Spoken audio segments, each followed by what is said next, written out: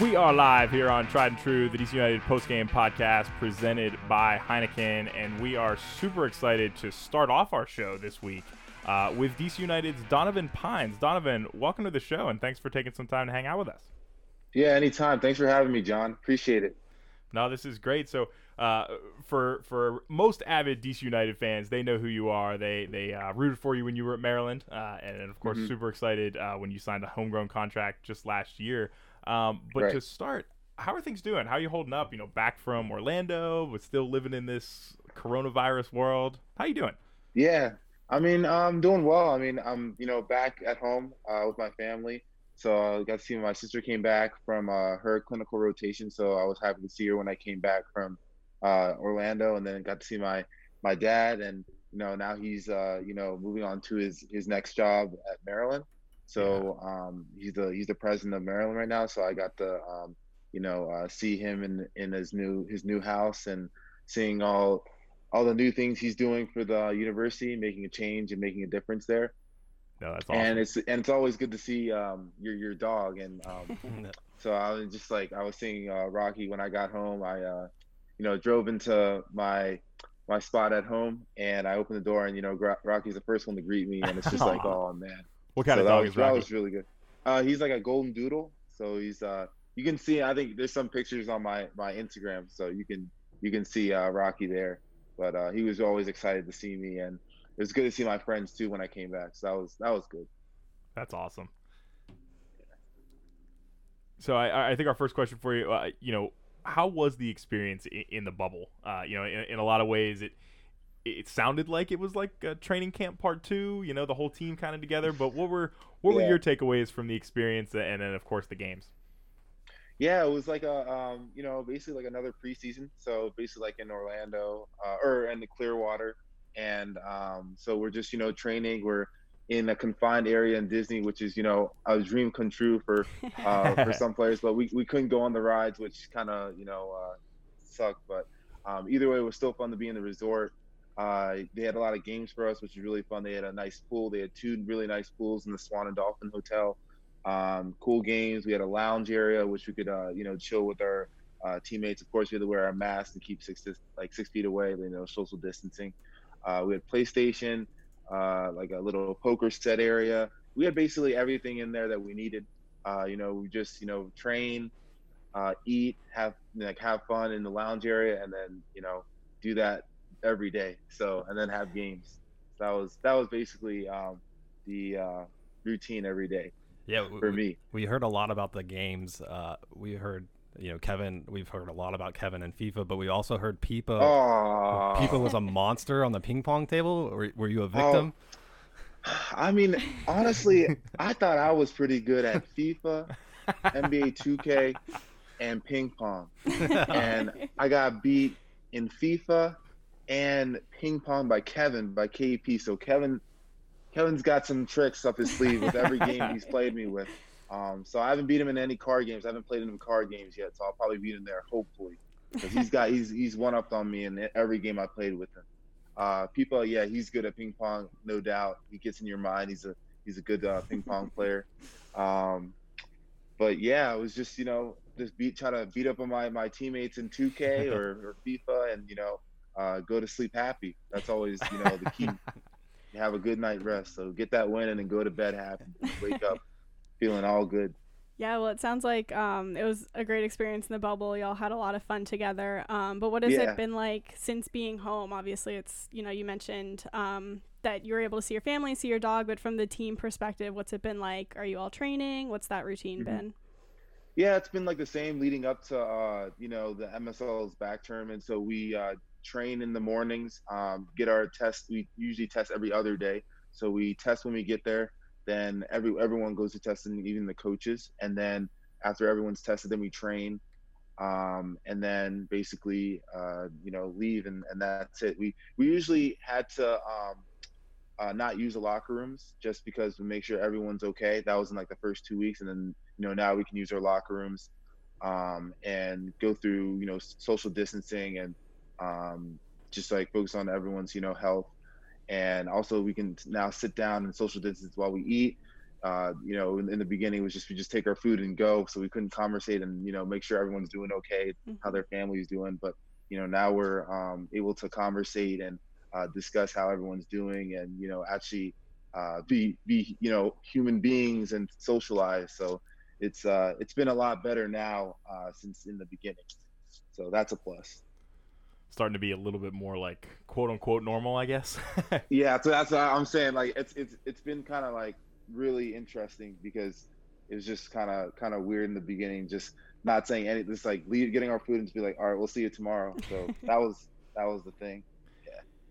So to shift back a little bit to when things were more normal, you know, last season, it pains me a little bit to bring it up, but I got to get your perspective on it. I was so excited when I'm convinced you scored your first career goal against Minnesota last year. We remember you running over to the coaches, and you were just as excited as we were, and then they called it back. And what was going through your mind in that moment? Because that was just a brutal VAR decision.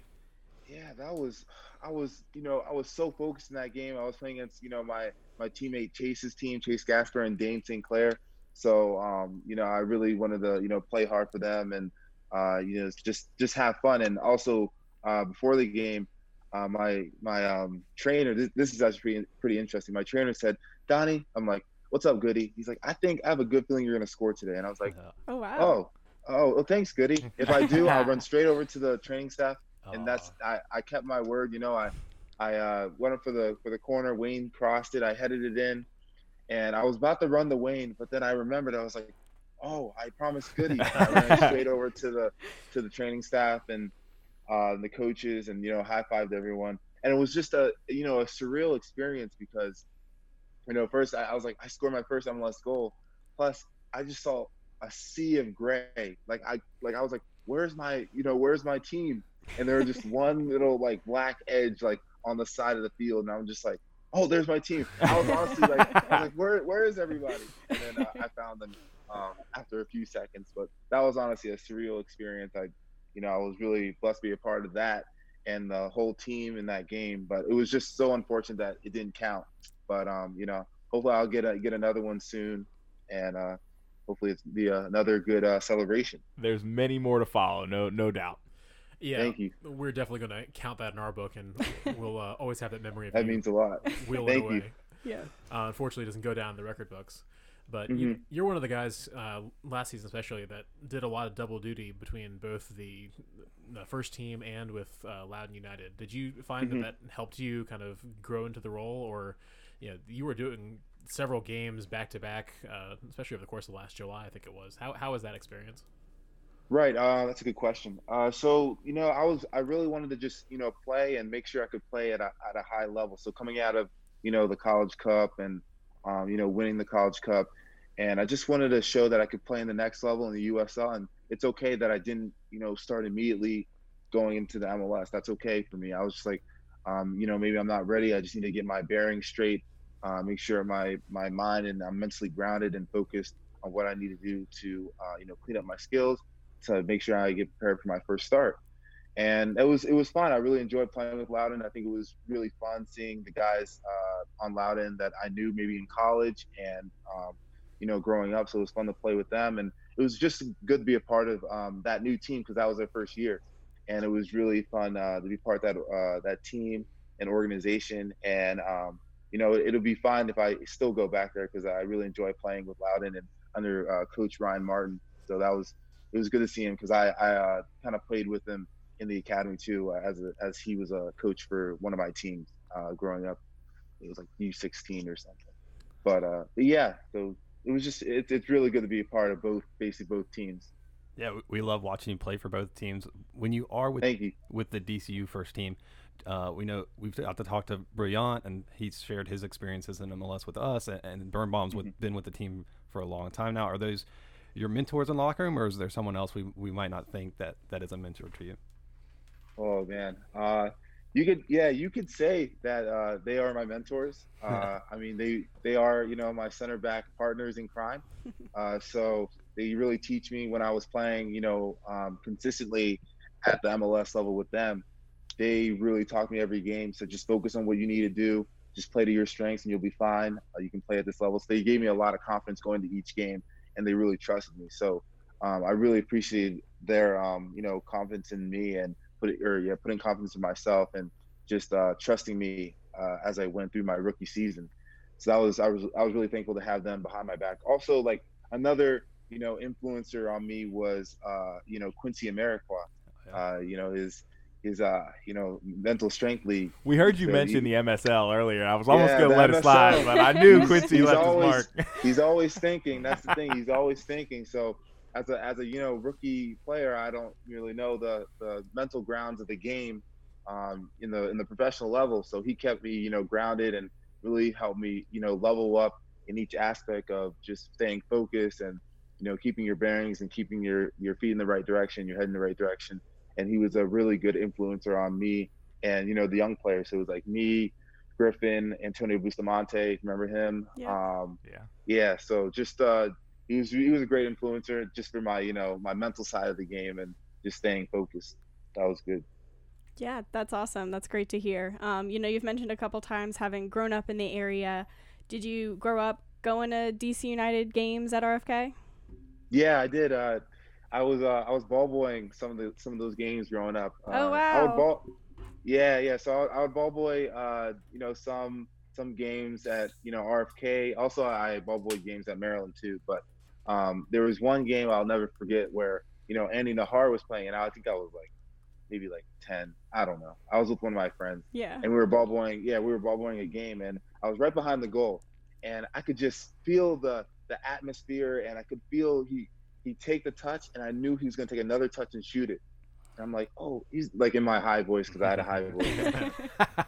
I'm like, who's going to shoot it, Oh, wow. And he shoots it. He shoots the top corner. And I don't know if you still have this. They still have the clip, and I think I remember I saw it a couple years ago, and I put my hands up it was and it was crazy. It was unbelievable experience because they ran to the corner, and I wanted to go, but I had to stay doing my job behind the goal. But it was really fun. It was a good experience. We're definitely gonna have to look up that clip. Yeah. That's gonna be our homework to try to find it. You probably can't see my face, but you can know that's me because my hands are up. It was just a great experience. It was fun. We're live with DC United's Donovan Pines here on Tried and True, the DC United post-game podcast presented by Heineken. If you've got questions for Donovan, feel free to send them in using the hashtag Tried and True DCU. So one of the things at University of Maryland for you was overlapping with Chris Duyachim a little bit. So how does it feel to train again with a college teammate? Yeah, I think Chris is another brother to me on the field and off the field because he always had my back when I was in University of Maryland and kept tabs on me and also another influencer on me because he's such a humble guy, nice guy, and he knows the game, and he's always a good person to talk to when you're in doubt or just need a pick me up. So I always appreciate Chris, and on the field he's a great competitor. We always compete against each other. He's a right back, I'm a center back, but if he's bombing up the right side and he's on my right side as the center back, I try to stop him in his tracks. But it's always a good battle playing against him in training and in practice, and I love to see him always do well on the field as well. So I'm glad he's back on the field. He's doing well, and it's just good to have another University of Maryland player on the field and on DC United. Yeah, that's awesome. We love to see it. Kind of sticking with the college mindset for a minute, I remember the DC United a little while back posted a picture of, I think it was training or something like that, and it was a bunch of guys goofing off on the sidelines, and I remember you were sitting there with a biology book studying. So we know you're very studious. Yep. And obviously, it runs in your family. You mentioned your dad's the president of the University of Maryland. Do you see kind of an academic career afterwards? Are you going to join academia? Have you given it any thought? That's a really good question again. Right now, it's kind of funny because today I had a good talking to from my dad to keep doing my classes because I had to switch from biology to environmental science, and I was kind of mad about that because I worked really hard in biology. Yeah. But then environmental science is also a good major as well for what I really like to do. But then because I can't take any labs because I'm always traveling for soccer. For DC, I had to switch to sociology, which is still fine. But now take more classes because I was ahead in biology and environmental science, and now I have to keep going and take more classes to get the credits I need to graduate for sociology. So, I'm still trying to stay in tune with what I like to do. So I still kind of read my biology books, and I studied Chinese for like 3.5 years. So I kind of look back at that and go over some Mandarin, simplified Mandarin Chinese, and just to keep my just mind still open to new things, and so I can still have that process in my mind of languages and understanding of certain processes, so I can still have a good basis of everything whenever it comes up in my daily life, if that happens. But my dad always says, okay, make sure you talk to your advisor and get your class sorted out. I'm like, yes, Dad, I will. Thank you. So he's always on me. So, which is good, because sometimes I forget about it because I get caught up in the soccer world. Mm-hmm. But he's a great, loving father, and I really appreciate all he's done. I'm really proud of him for what he's done for the university, and what he's going to do for the university in the future. Yeah, sounds like you're a Renaissance man. You're just knowledgeable on all topics. Whoa. I was gonna say, I don't know how you have time for anything between soccer and studying. Hey, we'll see. Speaking back to the on the field activity, we've heard a rumor that you spent some time overseas during this off season training with a foreign team. Can you give any details on that? Yeah. So I got I was allowed to train with Swansea City in Wales. So for 2 weeks, I went there, alone. I was supposed to go with a couple of, DC United guys, but, they kind of bailed. I'm not going to name names. But, so I was only me, which I was fine with. It was a good experience. I really enjoyed it. I really was blessed that DC allowed me to go over there. And, I had a great time. I mean, the guys over there, they were really happy I was there. They didn't even know me, but they kind of brought me like I was one of their own, and showed me around in Wales. Also, what's his name? Johnny Northeast. He helped me actually get acquainted in my hotel and helped me, just get familiar with the city. So I really was blessed to have him there too. So he's a great guy. I'm really sad that he's not here with us in DC now, but I know he's doing better things in Swansea, back in Swansea with his family. What was the best meal you had in Wales? I'll put you on the spot. Best meal. Whoa. You can definitely cop out and say it's not as good as DC food. Yeah, let's just say there's differences. Yeah. We'll leave it at that. Did you pick up any Welsh while you were over there? I actually wrote down some stuff, but I don't remember at the moment. Gotcha. Yeah, well, that's a good question. Dang, I'm not sure. He's working on maybe the next episode. There we go. You got your hands full. You got the biology. You got being a top flight soccer player. Yeah, Mandarin. Why not add some? Relax. Hey, we're good. So we know that when you were leaving Maryland, you were courted by QPR, Everton, and Celtic, and you currently, if we're correct, you hold a British passport. Is there a European future for you soccer-wise? Dang, you're coming out with some heat. Okay.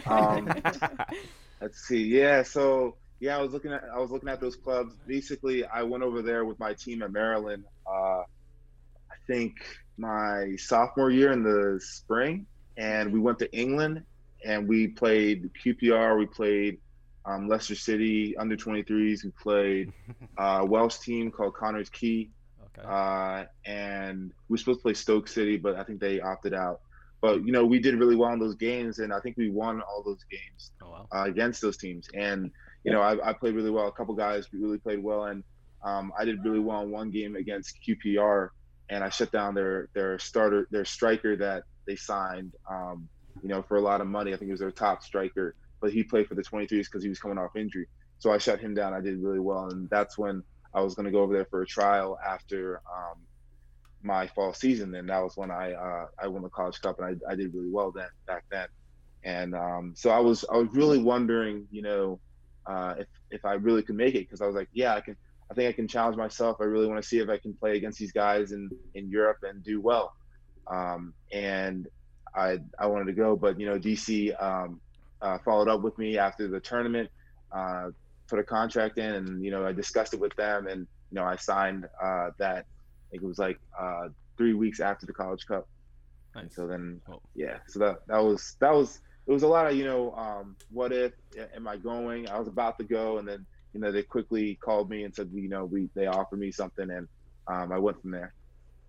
We're certainly glad you ended up with DC United, and it's great to watch you here. Appreciate it. It's great to hear that you guys beat Leicester because that's John's favorite team. Oh wow, jeez, my bad, John. Nah, listen, hey, to put you on the spot.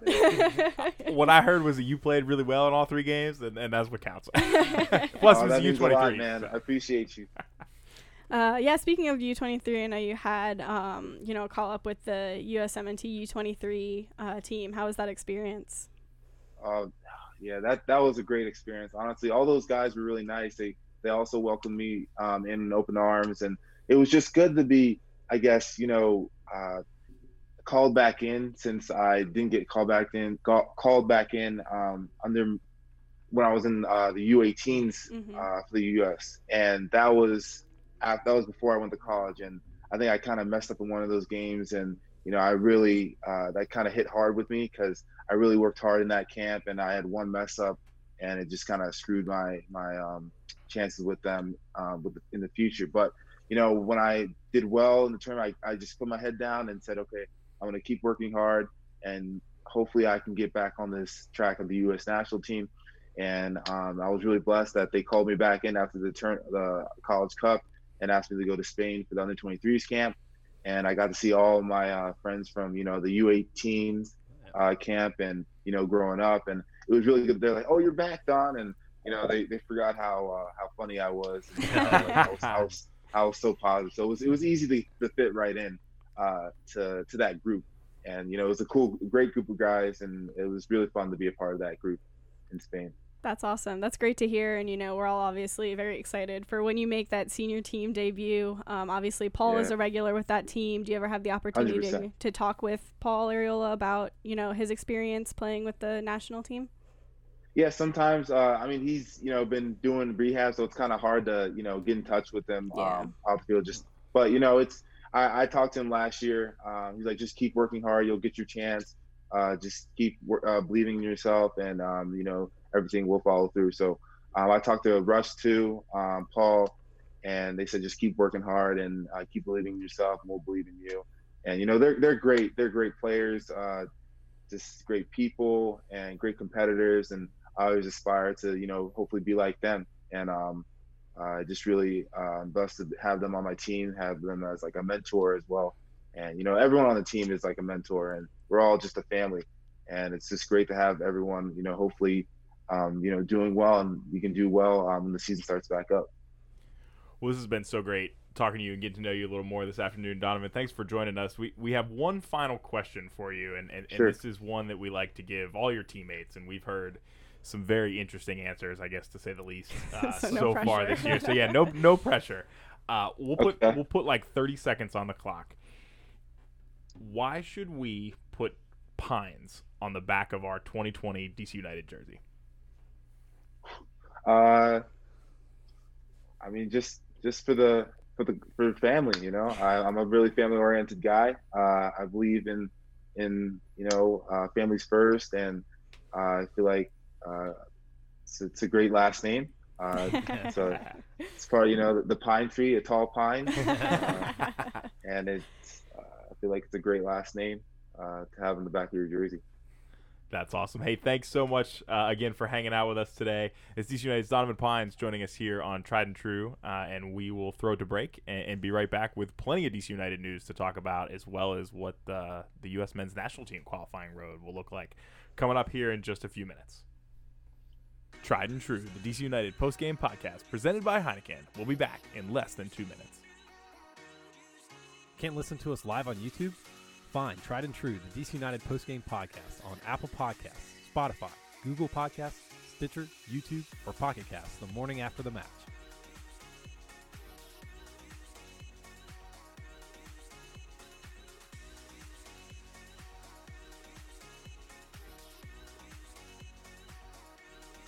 Tried and True, the DC United postgame podcast presented by Heineken. We'll be back in less than 90 seconds. Hey, thanks for listening live. If you want to join the conversation, let us know what you think in real time using the chat on YouTube Live, on Twitter using the hashtag TriedAndTrueDCU, or text us at 202-892-6328.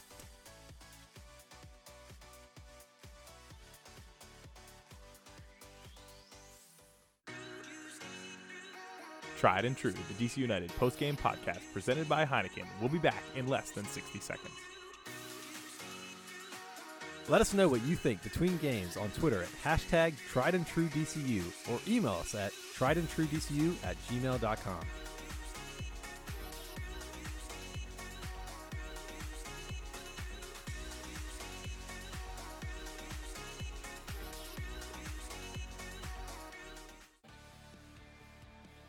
Tried and True, the DC United post-game podcast presented by Heineken, will be back in less than 30 seconds.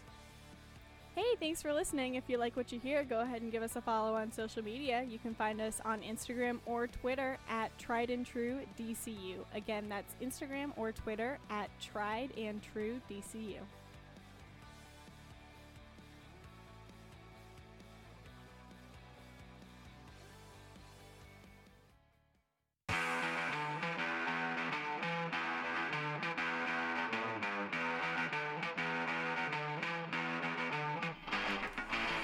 And we're back here on Tried and True, the DC United post-game podcast presented by Heineken. No game this week for the Black and Red, but we're going to talk a little bit about what that's going to look like soon. But around the rest of the MLS's back tournament, it's not gone according to plan, has it? It has not. This tournament has been wild. Yeah, into the Final Four now, and I've admitted on the show, I've admitted to you guys outside of the airwaves, I generally have to take some time to myself when my team's eliminated, regardless of the sport, regardless of the team, right? so I did not watch the first couple matches of the knockout rounds, but I started to get back into it. And so if, like me, you guys have stepped away from the tournament for a bit, Portland, Philadelphia, Orlando, and Minnesota are the Final Four, just like we all saw coming. Right, yeah. I'm pretty sure everyone thought that was going to happen. No, it's just been upside down in the league so far. Since he was decent for a while, and Minnesota's one of the better teams. Orlando beat LAFC the other night. Crazy. So maybe DC United are good. It's just this tournament is backwards. That's what I like that. Season. That. Any tournament that has Orlando within 2 games of potentially lifting a trophy, it's got to be upside down. I think one of these 4 teams has made an MLS Cup. I don't think. Yeah, Portland's won, and the other 3 haven't. The other 3 haven't even made a conference final. So this is a very strange occurrence for sure. I will say, I know we get to. I mean, DC United fans love to give hate to Orlando, but if they win the tournament, there's 2 asterisks. Like, it's not one, it's not a real cup, and then 2, it was like in your backyard, so like that doesn't really count. I think it will be interesting, yeah, once this tournament is finished. If one of these teams, if it is their first kind of victory, it's their first trophy, their first meaningful MLS win.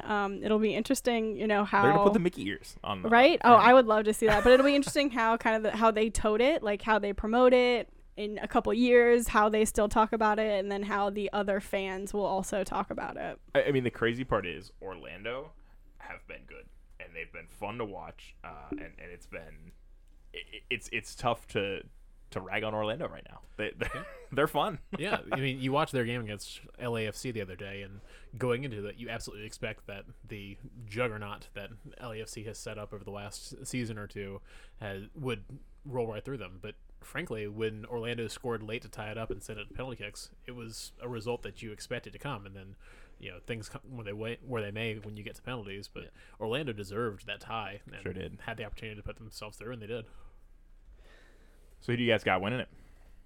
Oh, from this group, I'm going to go with the experience. I think Portland play a style that's going to hold up as fatigue starts to set in more and more. They play a counter style, so you're just defending. I mean, it's like DC United, but with a counter attack. So you defend most of the game, and then you wait for 1 or 2 chances. So I feel like that lends, like I said, with the fatigue, with these hot summer nights, I have them going for it, and then they have the experience of winning a cup final. I mean, they didn't win the most recent one they've been to, but they've been there before, and they know what to do. That's what I was going to say. Yeah, I think they have experience in the bigger games, but I also don't put my whole emphasis behind that, because this tournament has just been crazy, and I could totally see like Orlando pulling through, or Minnesota capitalizing on this shot, even Philly just taking it all away. Like I could really make a case for any of these 4 teams because they've all just been playing really great #MLS is back soccer. I think if Orlando wins, they have to make that their home stadium from now on. Like, forget the one they built in downtown Orlando. They have to play at Disney from now on. I love it. I think Portland's a good shout. They're obviously a team with experience. They're a team that scores goals. I'm not going to sleep on this Philadelphia team, though. No. They had a great down the stretch last year. Really looked like a team that could threaten the playoffs. They've been playing well this year. I would not be surprised to see Philadelphia go through. On the other side, I very much am hoping that Adrian Heath and Minnesota get revenge on Orlando and send them out, send them the long drive back down the highway, 20 minutes or so, back to their homes. You're not allowed to, any source of media is not allowed to say Minnesota have a chance because they like embody that underdog mentality. Like they yell at people all the time, like, oh, you guys don't respect us. And literally, like, right now, everyone is giving them respect. And I was listening to Gasper, I think, in an interview saying that they still like pick out the negative stuff they hear online and play that in the locker room. So they still have like the underdog mentality. It's really fun. They were saying that during their last game too, is that people try to say, oh, you have a shot, and they're like, no, we're the underdog and you can't take that away from us, basically, which I mean kind of says something. I don't fault them for that, right? Obviously that's what they built their team mentality around, is kind of disproving other people, and they're not used to playing, thinking that they're the big kids in the park. So I don't blame them if that's gotten them this far in the tournament. So. Did we talk you into Minnesota, John? No, you didn't, but I'm going to pick them because that was who I was going to say all along. It was the perfect setup, right? I mean, I think here's the thing. Portland, obviously, you guys are spot on. They've got the experience. They should be the favorites. They're playing Philadelphia, who's the team out of this group I would want to play the least. So I think there's a good shot that Philly take out Portland. Orlando, Minnesota is a bit of a toss-up because they're both just playing so well. But I think it's going to be Minnesota and Philly in the final. And Philly, just historically as a sports town, is a disappointment. So I don't think they'll get it done in the final. And I think it'll be the Loons, which will be interesting. And it'd be a very quirky first tournament for Minnesota to win. Yeah. It would really kind of fit the mold. But we do have some exciting news back on the DC United front. The last time we were all together, we were moping through the results of that Montreal game and trying to talk ourselves into the positives with this team. Well, a big positive came out not long after that. Paul Arriola signing a contract extension to the 2023 season with a club option for 24. This is officially a designated player deal, so he joins Edison Flores with the designated player designation, and I want to say he joined the team perhaps as a young DP and transitioned into a designated player. Yeah. There was something there, but it was very clear in the press conference that, Michael, you got to attend, that this was definitely a DP deal. And what did you take away from that press conference? Well, the biggest thing that you heard from Paul when he was talking about his excitement for this deal, this is not something where, well, I guess I need to take the deal that's in front of me. He was excited to be back with DC United. Yeah. He really focused on the fact that DC United has become his second home. He grew up in Southern California, commuted across the border to go train at Cholos when he was down there, and came to DC as an opportunity to kind of have a new home as well, and it's really become home for him.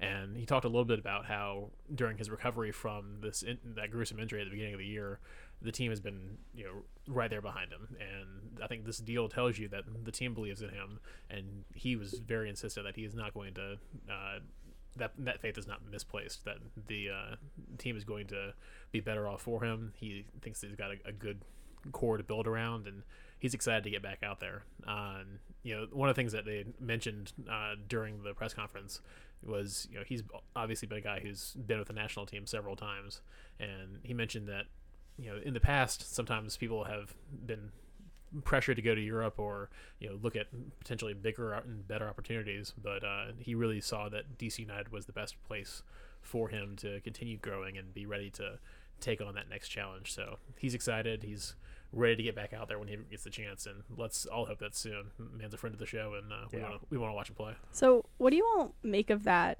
Obviously, aside from relief that he signed the long-term contract and DC United gets to keep him, and happy that he's apparently really happy here, what do you see in this signing? Can I make the joke that he watched the MLS back tournament and saw how hopeless DC United were without him and felt really needed, and that's why he's on the I was going to make the joke that he's now, at least moved forward, if not to the top of who I'll put on the back of the jersey, just now that he's got more time on his contract. Well, I was going to make the serious comment. No, go ahead. No, also serious, but we got to talk to Paul the first week, so if you haven't seen that episode, definitely go back and listen to his interview, because we dove into that a little bit. Like, how does it feel being here and you have a traumatic injury that sometimes ruins players' careers? And DC United, which, I mean, knock on wood, that doesn't happen to Paul. I don't think it will, just because of his work ethic. But DC United supported him from the very get-go. Yeah. They immediately started these contract negotiations, said, hey, we're here for you. The owner reached out to him. It was a great, and Paul seemed to think or feel those same sentiments. Yeah, I mean, it's no secret Paul's one of my favorite DC United players, so I was over the moon for this news. I think one of the things that I saw online a lot that was a very good point, especially talking about how he sees the team as his family. He mentioned he's been here through two of the toughest parts of his life. One, he's obviously living right now with his traumatic knee injury, but he also lost his father while he was playing for DC United. And, that to be able to say that about the club, that they, not only supported you, but were your family during that time. And I mean, this kid grew up on the other side of the country, which, we talk a lot about, English soccer on the show and how close together everything is. But, like, this is far. It's far away from Southern California. And so I think truly I put a lot of stock in what he said there about, like, this is a club he wants to be a part of. This is his family. Here he did buy a home in Ashburn, it sounds like, which is right in line with the new facility that's going to be out in Loudoun. Making the moves to really put down roots here and be with the club. And yeah, it's great news. And it's exciting that he seems to be part of the national team picture, going forward too. This is a big deal. If the U.S. men's national team, and of course we'll talk about this later, can qualify for this World Cup, to have a starter on that roster starting for DC United, that's huge. That's huge for exposure for the club, but it also says a lot about Paul as a player and the kind of guy you want on the roster. I think it also loops in, you're talking about family, it reminded me how close he is with Russell Canals, and so maybe that's a bit of it there. Maybe, if you get to work with someone and you feel like they're your brother, like, you wouldn't want to leave that situation. And they're both pushing each other forward. They're both on that U.S. men's national team radar. So hopefully this leads to a Russell Canals, contract negotiation, and we get him even longer. I love that we have that as a base for a culture, like players that really care for each other. And to me, that says a lot. Just thinking back to the last show we did, we were so frustrated about. I knew you were going to go this way. Sorry. I'm going to turn it positive. But, we were so frustrated with how the team was doing. And we were so frustrated with some of Ben's answers in that post-game press conference. And, we definitely talked about that in the last show. But a comment that John made that I just, have been coming back to in this week and a half or whatever since last show is that, Ben's never lost the locker room. You can say at times that he's lost the fans, that, people are really frustrated with him, but the locker room has always been behind him. And I think this is like the epitome of that you have somebody who's a USMNT regular, one of our better options along the wing. He has options. Exactly. Yeah. That's what I mean. So the fact that he so strongly feels that DC United is the place for him, especially because part of what we talked about was that lack of offensive creativity. And how it might be hard to convince offensive players to stay here and that they're going to be able to grow here and really set themselves up well, either for an entire career here or for their next move. But, we saw that Paul, that's what he believes he can find here. And that to me is just super telling that there's something going on, like in the locker room and in the talks that the team has that the fans aren't privy to. And I think I'm just excited to see that happen, and it does give me hope because we were super sour after the last game and after this whole tournament really, but it does give me hope going forward that there's still a plan that just hasn't been seen to fruition. And I feel like that builds, if I'm an attacking player considering an MLS team and I've watched a U.S. men's national team game where Paul's tearing it up, I'd be like, yeah, I'd like to play with that guy on the right wing or at center midfield where he plays. I'd want to play with a guy like that. So that kind of builds on itself, and it could be a fun time in the future. Yeah, and that locker room culture has to translate onto the field at some point. You can't just have a group of guys that are happy to be there with each other. But I really do have to give kudos to the DC United front office for making this move. There is risk involved here. This is a guy coming back from a serious injury. The ACL is not the season-ending thing that it may have been, many years ago, but it still requires a lot to get back, and who knows how long it's going to take for him to get back to where he expects to be. So kudos to the team for recognizing that this is a guy with potential. He's a guy who has been a leader on your club, to go ahead and lock him up to that long-term deal. How many years did we go saying, hey, why won't this team sign a DP? Why won't this team try to make those big name signings? To have a guy like Paul Arriola, and he's been working for us, and to go ahead and bring him back for the long term, props to the front office for recognizing that need and filling it. Yeah, it's a partnership, between Paul and the team, and both parties seem to be, very excited about where it's headed. And speaking of partnerships, we're excited to announce. What a transition! I knew it was coming. You guys give me no credit. We're excited to announce here, Tried and True, that we're in a partnership now with Across the Pond, as the official DC United podcast of Across the Pond. We got to check them out this week. I know Sam, you and Joshua were regulars long before I was. Or maybe still I'm working towards becoming. But they're a great bar. They show all of the soccer games. They're also a Giants bar, which is awesome in my book. What would they say, a Packers bar too? A Patriots on Patriots the other side. Bar. But yeah, they've got awesome food. They're open for both indoor dining, outdoor dining, and takeout right now.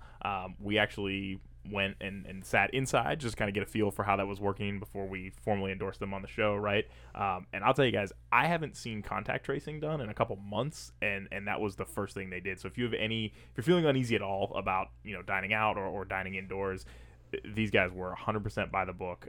It was great to see. The food's great. Yeah, the tables were all spread out. I want to say that there was hand sanitizer on every table. There were a couple on the bar. There was one when you walked in. Like you said, they had the sheet for contact tracing. Yeah, their food's amazing. Their beer prices are great. Again, like John said, we wouldn't endorse something we weren't comfortable with. They have very spread apart seats inside. They also have an outdoor back area, and the front part of the restaurant is going to be converted into space. So we felt very safe, but also, we don't want to pressure anybody into going and dining in a restaurant if you're not comfortable with it. Obviously we are still in a global pandemic, and, we do need to be smart. And if you don't feel that that's the move for you, they are doing both pickup, and you can get delivery through, I think they said Grubhub.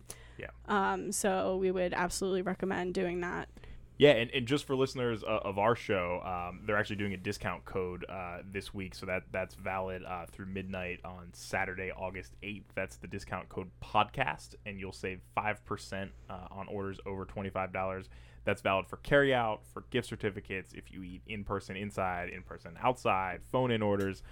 They've got happy hour from 3 to 8 every day. That does include weekends, which kind of blows my mind a little bit and is awesome. And of course, as I mentioned, they're showing all of the soccer games all of the time, and that includes the championship final on Tuesday, Brentford-Fulham, a little bit of a West London derby, which I'm excited to check out. And of course, the Europa and Champions League games come back this week as well. So check out Across the Pond and tell them your friends from Tried and True saying you're using the promo code podcast. Yeah, they're great. I hope everyone gets a chance to check them out, however you're comfortable. So speaking of soccer, which we talk quite a bit about on the show, obviously, return to play rumors have hit. You just said we give you too much credit, and then that. Somebody's got to move the show along, right? Jeff Reuter and Sam Stejskal. Thank you, Joshua. Speaking of moving along, plans for return to play are coming along. That's right. That's where we're headed. They broke some news last week about what the post-MLS's back tournament life would look like.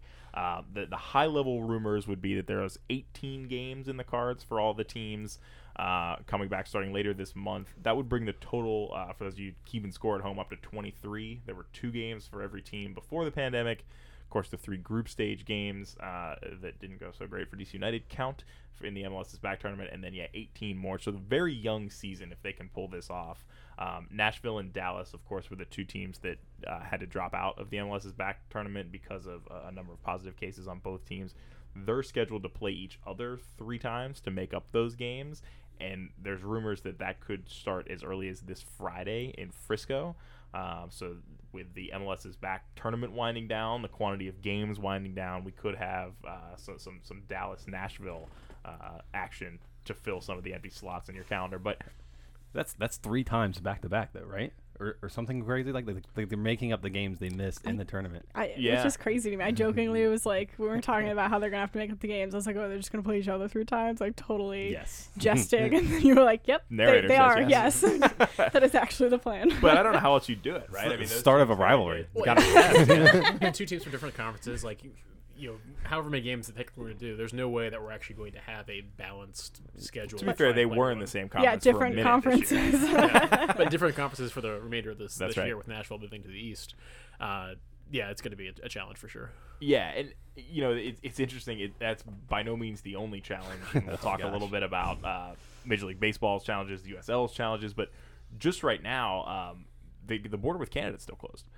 So obviously MLS has 3 Canadian teams, and the early plans here would be for the rest of the season to be divided into 2 phases. The first phase would be a 6-game round, 6 games per team from the August 22nd through September 13th. And that would actually have the Canadian teams playing only against each other in Canada during that time. So going to be some interesting fixtures racking up there. Obviously, Toronto and Montreal played in the same group as DC United, so they've seen each other once already this season. No chance that the schedules are balanced at the end of this year.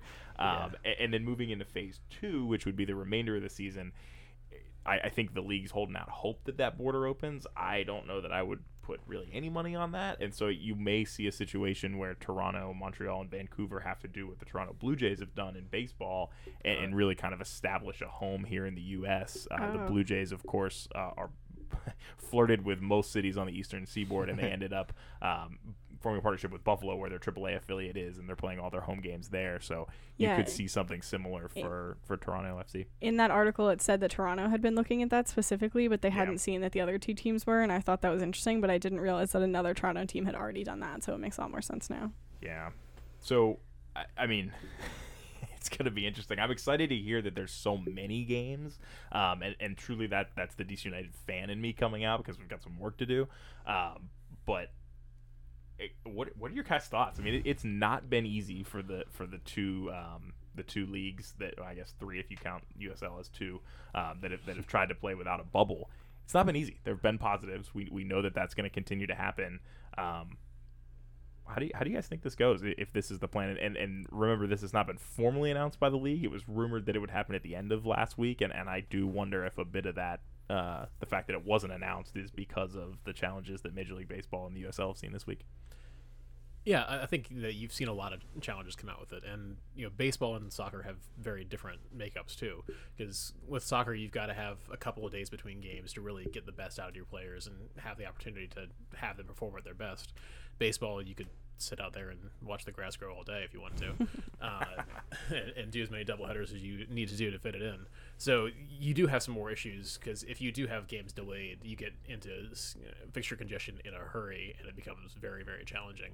So I have concerns about how they're going to make it work. I think we're all hoping for the best, hoping that things hold up and people stay healthy and stay safe and are able to do it. You've seen a couple USL teams delay games. You've seen others. Loudoun tonight. Yeah, they had to push this game back. Did they really? Yeah. I didn't see that. It's at 7 tonight. If you're watching this specific game was pushed back to tonight. Got it. Yeah, and you've seen other teams. I think Atlanta United too came out and said that they're not going to have fans at the stadium for the rest of the season. That's a slightly different situation, because it's an affiliate team, not necessarily relying on their own sponsorship dollars, but a lot of different teams having to make different decisions on how to make it happen. I think we're all happy to see soccer back, but this is really going to be the challenge. Sam, you made a squinty face there. Go ahead, Sam.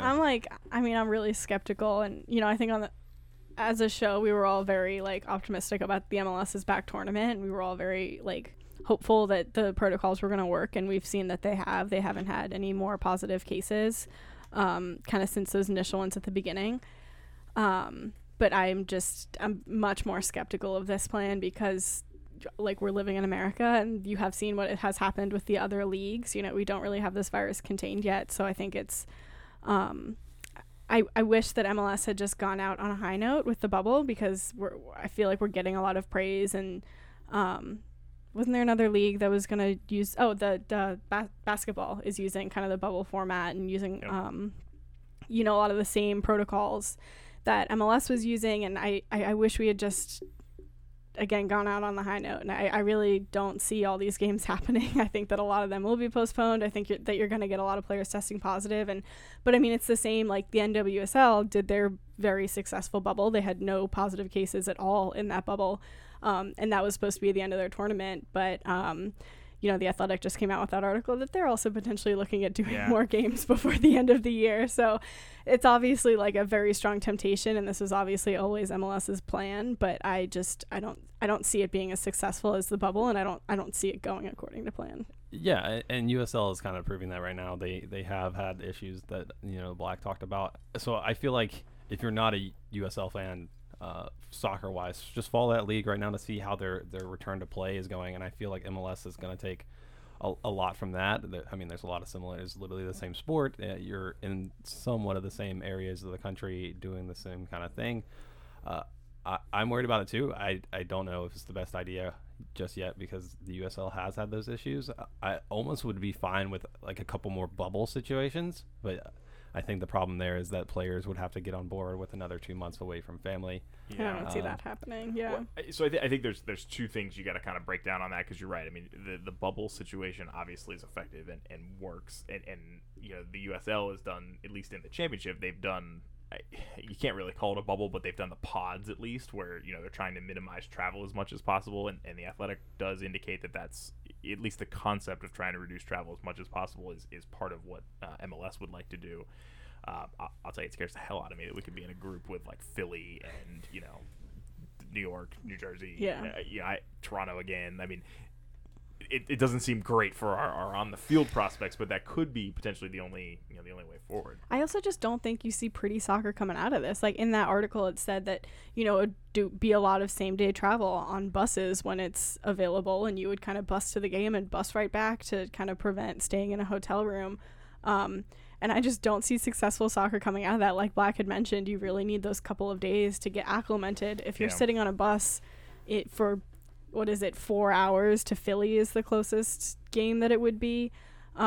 Which way are you going to Philly? Like via roundabout? Pittsburgh, West How Virginia? Long is it? It should be like 2 hours. It is not that close, is it? Well, we usually had a ton of traffic. Sam hasn't traveled in a long time. Yeah, I guess without traffic, you're right. It would be a lot less. But still, like just sitting for an extended period of time on a bus and then being expected to play a soccer game and then playing that soccer game and then having to sit back down on that bus for hours on end. Like players are going to lose their legs. Injuries are going to happen. It's not going to be pretty soccer, and I think the players are going to be pretty upset about it. Yeah, I think it's going to be interesting if they end up going back to another bubble situation. That's going to be another round of negotiations between the league and the players. Yep. I would love to see a more extended bubble instead of just 3 games. You play several more. I don't have a and that just be it. Like could that be the season, or I mean, if or that's is what it a Band-Aid again? If that's what you have to do, I think if you say have a lot of games get postponed, you say, hey, we've got to come in, we got to say play a bubble starting in late October and then have that run through November and call it a day.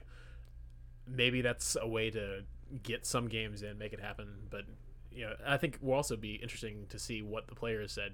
Donovan on our show earlier was talking about it was mostly a positive experience. A lot of the guys were nervous and understandably so going into it, but most of what we've heard afterwards is, hey, MLS did this right. Maybe that makes it easier to try to do this again while we're having to find ways around it. I think these guys want to play. I think that's been clear to us and all the players we've talked to. I do think, Sam, you raise a great point about if that's truly one of the routes they're going down of like same-day travel. I mean, that's just a nightmare. And I think from a negotiation standpoint, I don't know that the Players Association would get behind that. I do wonder, there's not a ton of travel going on right now. I mean, the league could conceivably have each team rent out a couple floors of a hotel near the stadium and just have those for the next several months, right? And then the league could take over sanitization of those, or they could work with the hotel partners. Like, it feels like there's ways that this could be made better than what you described, but it would definitely still be, it's still going to be challenging. And one of the things I heard, it might have been on Roach's podcast earlier this week. I listened to a few of the other DC United podcasts this week, but they were talking a bit about, talking about ugly soccer. This is going to be the third week 1 for DC United when it comes back, right? And so it wasn't pretty at the beginning of the season, but we're like, we got 34 games to get better, and it wasn't pretty in Orlando, and we couldn't get out of the group, so we only had 3 games there.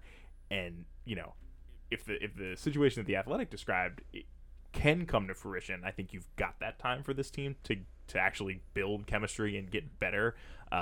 But man, if we go to another bubble, I fear for this team again of just like how long does it take to get their legs under them and really start to build that identity. And that's where I wonder like what the value of this plan is. Obviously, I as a fan, I want all the MLS games all the time, but I'm just kind of assuming that not all of these games are going to be able to happen. Like some are going to need to be postponed and canceled, and it's going to be ugly soccer, and you're not getting, the season that we all thought 2020 was going to be. So again, I almost say you just call it a wash. Like I don't see the value. I don't think the value is sentimental at all. I think they want to have a plan in action so that if things change, if things start to open back up, they're ready to hit the ground running and they can start taking money from fans again.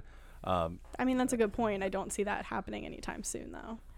Well, yeah, but I mean, it's a constantly evolving situation, and like John said, I mean, the MLS has bigger money than the USL by a lot, so maybe they could do a little bit more than the USL is doing. One thing that I see that we have our last bullet point on this subject is the stadium availability. There's a bunch of teams moving around, especially the baseball inhabiting teams.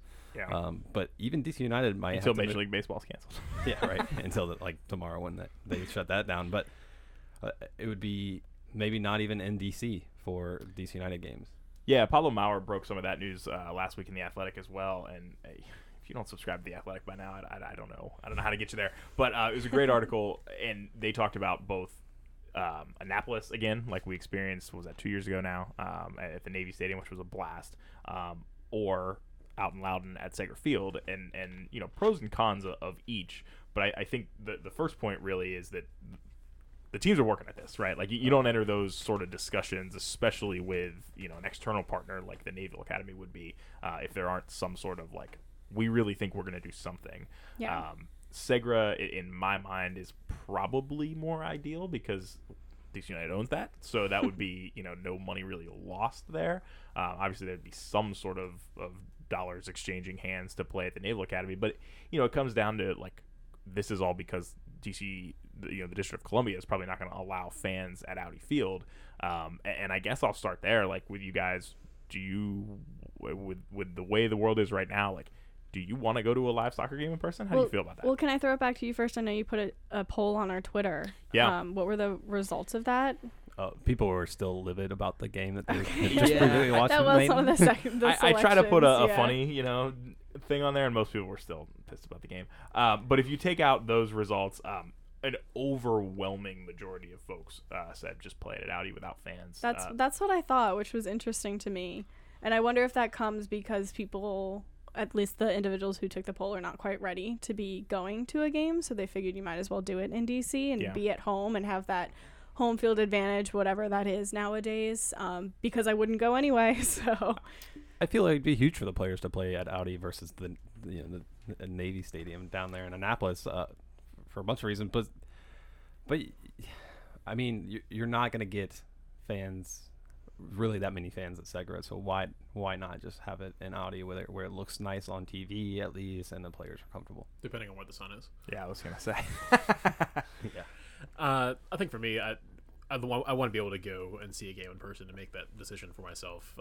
The team's talked a lot about the different measures that they would be willing to undertake, having masks available, having sanitizer, staggering entries, spreading people out in the stadium. I think giving people the opportunity to evaluate that for themselves, I can appreciate the value there. Yeah, is the gate giveaway DC United mask? Because I go down for that. Right? Yeah, I mean, I think the way I broke it down in the poll was obviously just kind of where my head was at the time. But, like, yeah, Audi Field's home, right? The facilities are there. They train there now. Like, I think most of the players would say, yeah, we want to play there. If you go out to Loudoun, I can't imagine more than 1,000 fans. I think right now the county is at a 250-person limit.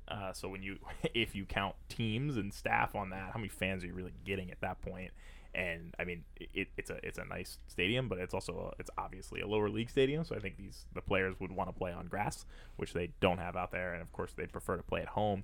The wild card to me was at the time Annapolis, because it's bigger, so you could potentially put more fans in and still maintain a good semblance of social distancing. But Anne Arundel County has a maximum of 50 people right now for outdoor gatherings. So I would venture to guess that that's almost entirely off the table unless that changes.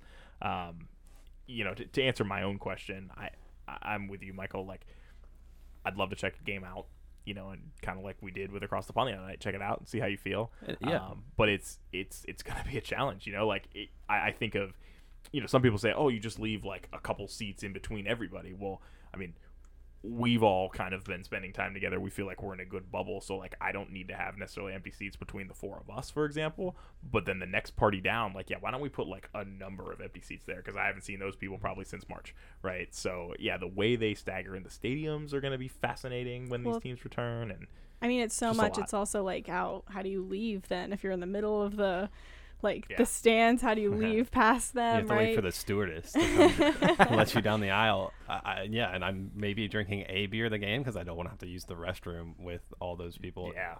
Exactly. Yeah, the food lines, they're not.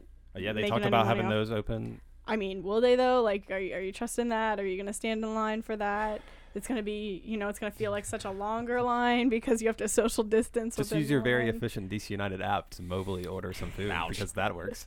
I mean, at the end of the day, it's all a revenue question, right? I mean, of course the fans are there to make noise and make that home field advantage, but, the teams are putting in work to try to find out how they can have fans so they can have additional money in their pocket in a season that's been very difficult financially, and we've seen that around the world. I'm sure, and I appreciate that, but I also wonder what the long-term ramifications are if there is an outbreak that's traced back to a game. I could see people canceling their season tickets. People were a little bit frustrated at the thought of having fans around Audi Field, just because that puts in harm, potentially the population of people who live around Audi Field. They're more susceptible then to the people who are walking to the game or parking in that area. They're more likely then to catch the disease. So I just think long term, like the publicity, like something's going to go wrong, right? We don't even know if the teams can play each other, let alone have fans there. So something somewhere is going to go wrong. And I think that's more of a publicity nightmare than just playing without fans. Tried and true are always the optimists when it comes to DC United and games in general. I was so optimistic about the MLS's back tournament. Like I fully believed that they were going to be able to get that done, and they did. I don't see them getting this done, mostly because of how the other sports have not been able to. Well, we're going to talk about another logistical nightmare when we come back. We'll throw it to break, and we'll talk about how we're going to play international games with an attempt to qualify the men's national team for the World Cup. So stick with us here on Tried and True, the DC United postgame podcast presented by Heineken. Tried and True, the DC United postgame podcast presented by Heineken. We'll be back in less than 2 minutes. Can't listen to us live on YouTube? Find Tried and True, the DC United postgame podcast on Apple Podcasts, Spotify, Google Podcasts, Stitcher, YouTube, or Pocket Casts the morning after the match.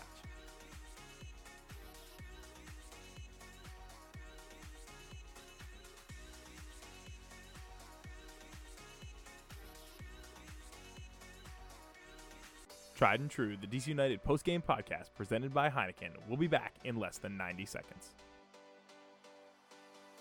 Hey, thanks for listening live. If you want to join the conversation, let us know what you think in real time using the chat on YouTube Live, on Twitter using the hashtag TriedAndTrueDCU, or text us at 202-892-6328.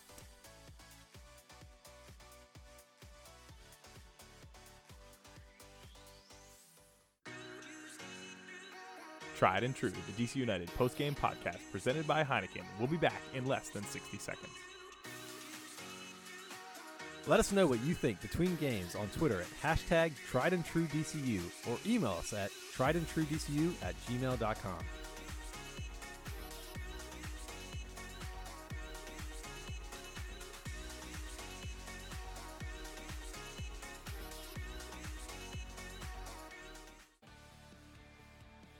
Tried and True, the DC United postgame podcast presented by Heineken. We'll be back in less than 30 seconds.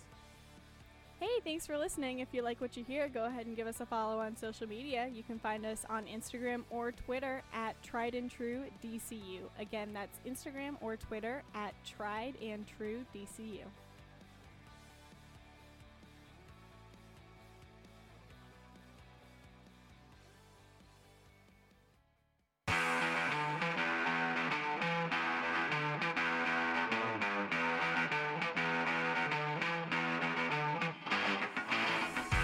Segments down, one segment to go. Trying my John Strong voice there. Anybody? That's pretty good. Right? Not bad. We'll have to do it when it's more even. 45. Strong transition there. Look at that. We're back here on Tried and True, the DC United postgame podcast presented by Heineken, and a little bit less about the black and red and a little bit more about the Stars and Stripes right now with some big news this past week from our friends at CONCACAF. I don't think I've ever said that statement before. Do we have friends there? No. But it actually blows my mind. The only way I could possibly intro this is CONCACAF took what is typically, the hexagonal round, right, which 6 teams, so it's 10 games per team, right? And they said, hey, this whole pandemic thing, why don't we play more games? And they came back with the octagonal. In a way that only CONCACAF can. Right? I thought about that a little bit, and they did cut out some of the qualifying games, but like for the major teams, in the Confederation, we're going to play more games, which is an interesting way to do things. Listen, they said everyone misses soccer. We're going to give it to you. Yeah, they're meeting a need, really. Well, they're being proactive. And they managed to find time for the Nations League, too. Well, the logic that is behind there, and I know you know this, John, but the way they changed it up this year is that you qualified automatically if you were like the top 4 FIFA ranking spots, which are also just a made-up thing. And then the last 2 were like a play-in kind of thing, I believe. This is almost certainly better than the original plan for this year. Oh my gosh, that was a mess. But now there's going to be a ridiculous amount of games, and basically what it comes down to is now Canada have the chance to qualify to this World Cup qualifying process. So I'm excited for that because they have a bunch of great players that we've seen in MLS and watched, unfortunately, beat the United States recently, but they're exciting players, and it would be fun to have all 3 host nation countries for the 2026 World Cup in this 2022 year. I'm assuming that the U.S. men's national team qualifies, and I know Mexico will. So hopefully Canada also grab a spot. Yeah, and the other news that was a little bit buried last week, I think Taylor Twellman might have broke it, but all 3 of those teams who are co-hosting the 2026 World Cup have officially been confirmed that they will be automatic qualifiers for that. So at least that's one bullet that the U.S. can dodge, that they'll definitely be there in 2026. But looks like you want to get in here. No. What's on your mind? We got to get there no matter. No matter what way you get in, you got to get in. The team has to qualify for this time around. We talk about growth of soccer in this country, hosting the World Cup back in 1994, and having the lead into it. By the team qualifying in 1990, that would really put us on the right track. You've got to qualify this time around, and frankly, you needed to qualify several years ago too. But let's not talk about that. I really want to cry right now because of Christian Pulisic. I feel like we can't not mention that right now because I was getting ready to be like, all our kids are great. Like, we're absolutely going to qualify. But, I mean, for those of you that didn't watch the FA Cup yesterday, Christian Pulisic out with a hamstring injury, which was brutal to watch because he made a run from halfway up, got that shot off, and then he went down, and we were like, oh, was he hit? Maybe. And then they showed the replay, and you can like see the moment when it pulled, and he like near the halfway line, and he continued running, like screaming in agony as he got that shot off, which is like the passion I love to see. But and he's been playing out of his mind. Heartbreaking. Oh my goodness, he's been phenomenal. So, and everyone acknowledges it, and like my whole Twitter feed, if you looked at the game feed, it was a lot of Arsenal fans after he scored the opening, who's the first U.S. men's national team to score in an FA Cup. Yeah, everyone was like, I'm so mad because I'm an Arsenal fan, but it was Christian Pulisic, and like no one can deny that he deserves that. So I think everyone acknowledges how phenomenal he's been playing. And I haven't seen if they've put out officially what the injury was, if it was a tear, if it was a strain. I mean, it just happened yesterday. Yeah, I haven't seen anything from Chelsea, which is kind of concerning because it feels like Paul all over again, where we were all like questioning what had happened, and it looked really bad on the screen. But maybe the silver lining here is there are no more meaningful U.S. men's national team games for the rest of the year for the U.S. So he should be good to recover for that. He was really hitting form for Chelsea, and they start back up really soon on September the 12th, so he'll probably miss time if it's a serious injury there. So it looks like in March, speaking of when, meaningful national team games will come back, it's March of 21 for the U.S. is when they've removed the Nations League, if you remember that competition. They've moved the semifinals and finals of that to the March window, it looks like. The crazier part, just shifting back to the news that's dominated our lives since March, with coronavirus happening, CONCACAF has 2 windows they plan to use in both October and November this year to do the preliminary qualifying to get into the octagonal. And I guess it didn't quite hit me when we were putting together the show, but with our previous conversations, how is that going to work? It's going to be a challenge. I mean, like we talked about, Canada will be playing games, and you could potentially have exceptions made, but right now their borders are closed to folks from the United States. You still have difficulties making international travel happen. October is not that far away. It's definitely going to be a distinct challenge, and I really don't think that CONCACAF is going to spring for a bubble or a soccer island as much as we might love to see it. Yeah, you wonder how much these teams are going to be able to play together, how much they're going to, how soon before the games they're going to travel, if they're going to get any time at all really before being at the game to just chat and, get that team camaraderie going. That's obviously a lot harder to do on a national team because you're not together day in and day out. Well, so those are all factors. And that's true, but that's also one of the things that national teams do on occasion. Like, that's how they're built, is to have people come in for short-term periods, either Camp Cupcake or other short windows. So perhaps they're better suited to be able to do these short-term things, but especially when we talked about fixture congestion earlier, if you start running into FIFA windows, MLS has shown that they have no problem blowing through those if it doesn't fit what they want to do. You start having very high demands on people's schedules, and it gets challenging in a hurry. Yeah, and you mentioned that, just looking ahead at the 2021 calendar, right?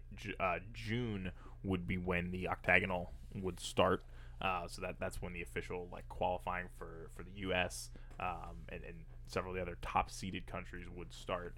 There's also a Gold Cup in there in July, which I like the Gold Cup, but also I don't know how much I like it in a year where fixtures are already going to be crazy congested, and there's 5 full. Yeah, it looks like there's 2 windows in June that would be World Cup qualifying, then roll into July's Gold Cup, and then 3 more windows later that year, all of World Cup qualifying. So the men's national team is going to be crazy busy next year. I've heard some things out of the camp for the U.S. men's national team that they're going to basically have 3 squads that summer. They have a U23 tournament going on at the same time.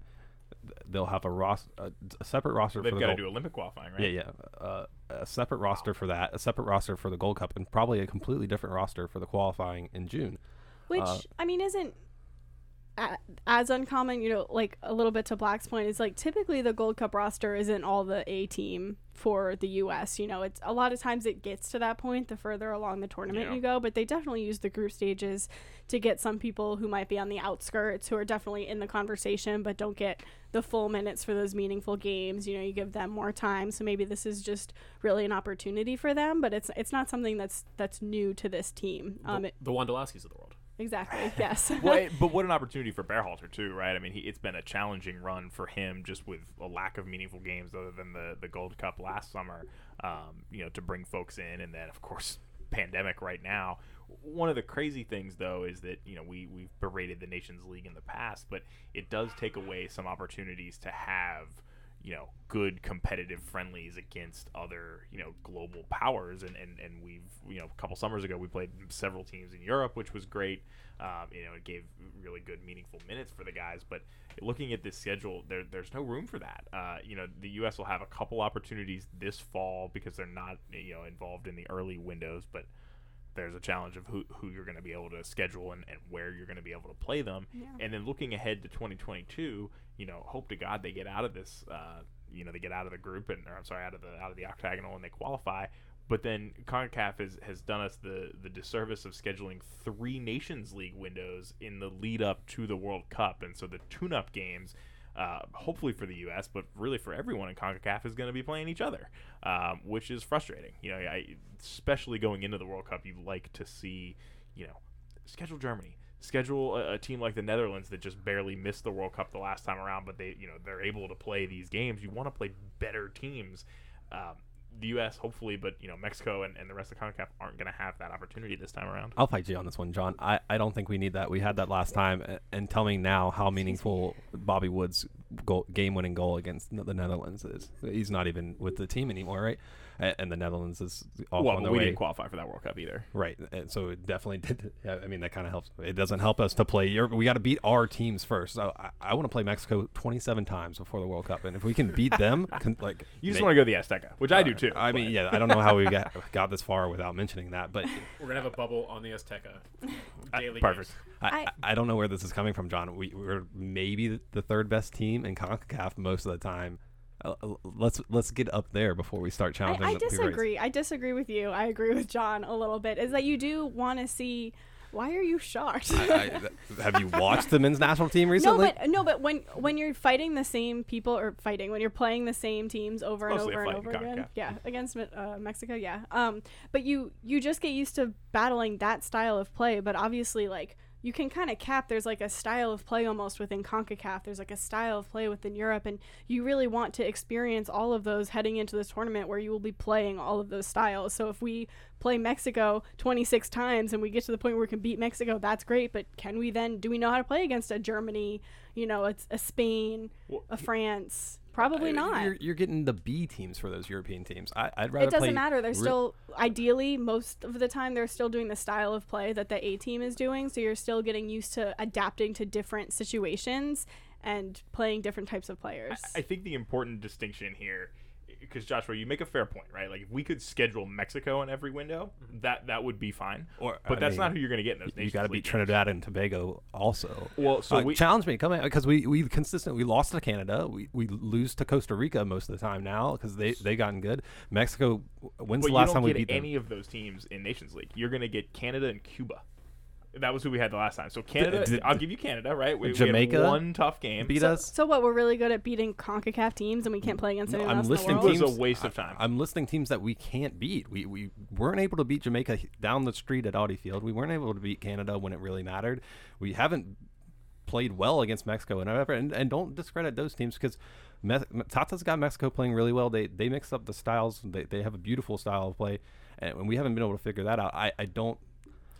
But I'm saying when you're competing against A, B, and C, if you're only focusing on how to beat A, when you get to B and C, you're going to get slaughtered, and that's not what I want to see happen. I get where you're coming from as far as trying to play different styles and have different experiences, but as we've already mentioned, the national team is such a different beast. It's not like you are drilling together day in, day out for an entire season. You've got a very short window of time to be able to play those different games, and then you slide back out. Ideally, you've got players who are experienced with their club teams, have experience playing with different systems, and then the coaching staff is in a position that can say, hey, this is what we need to do for this match in front of us. So it doesn't necessarily bother me if we get good quality games, like say playing Mexico 27 times like Joshua keeps telling us. That said, I think the bigger thing that you want there is playing against players of that kind of caliber that are actually going to push you. Like it or not, Cuba can play whatever formation they want. We should thrash them. Yeah, we don't get better playing Cuba. And that's what I mean. If you play Germany and Spain and France, you're getting better, so that way you can beat the Trinidad and Tobago. But if you're just playing Trinidad and Tobago until you can beat them, and then you get to these bigger teams, then that doesn't compute, whereas it computes down better. And also remember, this entire argument is predicated on the U.S. making the World Cup and then needing to ramp up in those windows in the fall. Just comparison-wise, right? I mean, obviously CONCACAF is not as good as UEFA, but substitute us into... Who made it out of Mexico and Germany's group? Who's won all the World Cups, though? Yeah, CONCACAF's not nearly as maybe the last time the U.S. men's national team was in a World Cup. I just want to clarify. I don't like this superiority U.S. men's national team thinks they have over CONCACAF when it's not there at all. That is not what I'm saying. We should not even be on the field with Germany at their peak or Spain when they're which I mean those teams are kind of average now, and Mexico has been beating them. You learn more from those games though. When has CONCACAF won a World Cup? They haven't. So you need to be able to play against these other teams, and I would rather have 26 games against Germany and lose against them and learn more from each of those games than play teams that we've been playing forever and not learn enough to be able to transfer that over. I think it'll be fascinating moving well far into the future. 2026, we've said we've already qualified. You don't have to go through the rigmarole of actually making it through the CONCACAF qualifying. Yeah, I was going to ask, do you participate in qualifying if you're a host nation? I wasn't around in 1994 you don't have to go through qualifying. So yeah, that's a perfect time. Play whoever you want. Like, yeah, and who knows how CONCACAF will set that up? Maybe they'll play a gigantic round robin for 4 years. Who knows? But it will be interesting to see who we try to schedule and what we think provides us the best setup for that. Of course, that's 5-6 years from now, so who knows? But it's a different conversation entirely. Yeah, I think the original point I was trying to make was, if the U.S. qualifies, right, and they've got 3 windows that they can work with in the lead up to that World Cup, you want to be as prepared as you can for the competition you're going to face in the tournament. Playing Cuba, playing Curacao, it doesn't help. As a matter of fact, I would argue that it hurts. I would rather see us playing teams that failed to qualify from Europe or teams that did qualify in Europe that are going to be there. And you're right, maybe we lose. We probably will lose. But that's how you get better. You don't want to play teams that are worse than you. You don't improve that way.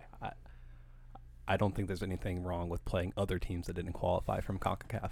I don't think there's anything wrong with that. That's us. That's just right not where you expend your energy.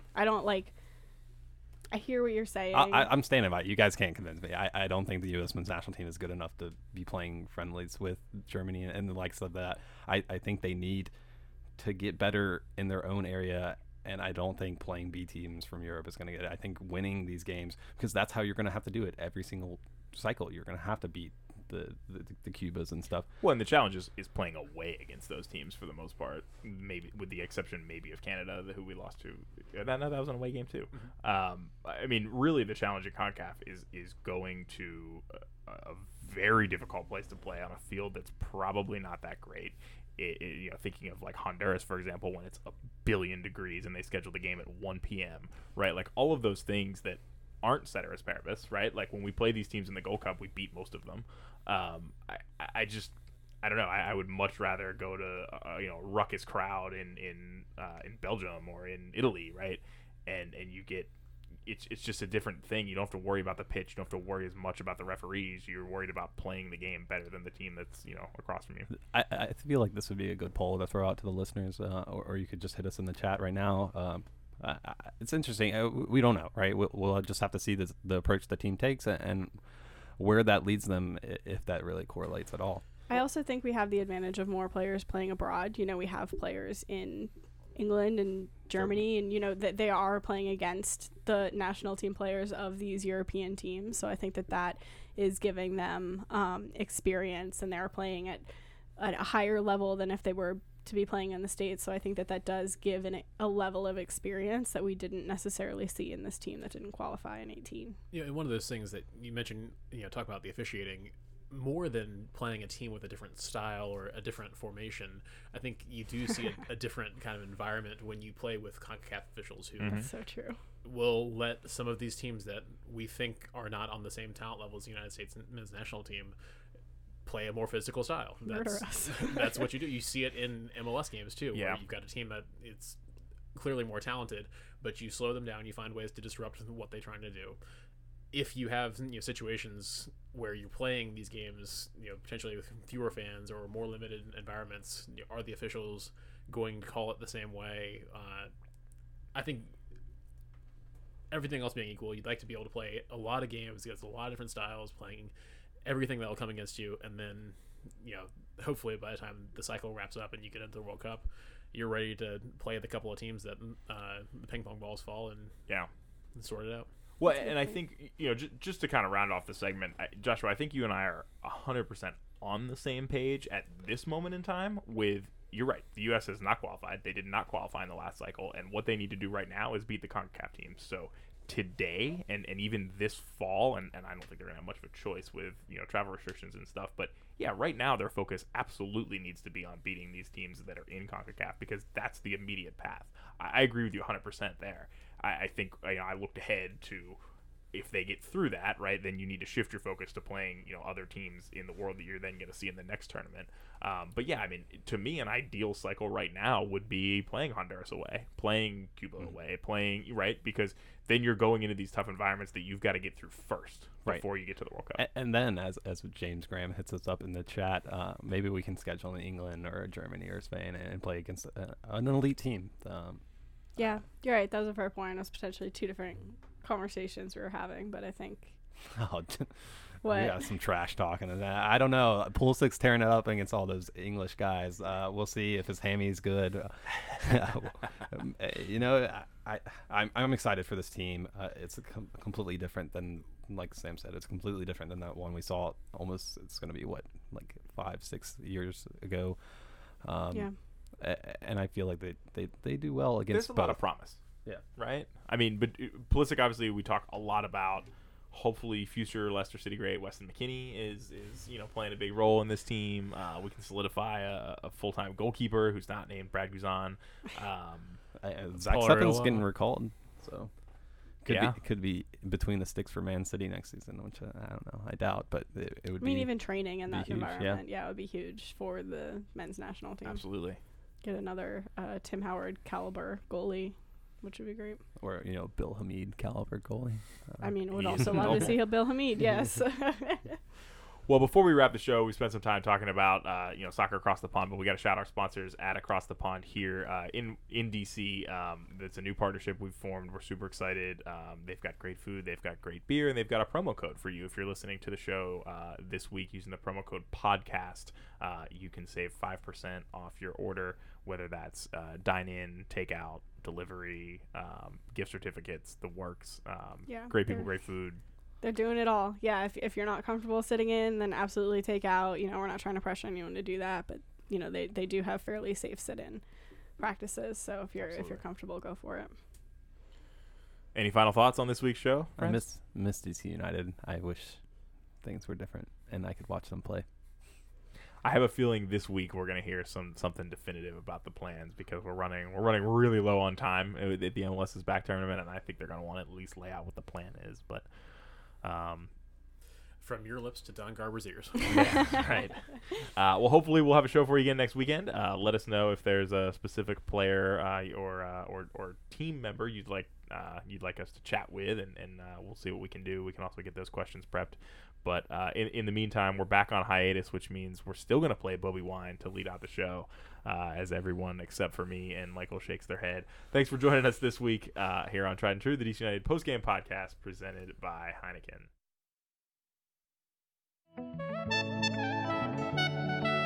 The bad news is that everyone is a potential victim, but the good news is that everyone is a potential solution.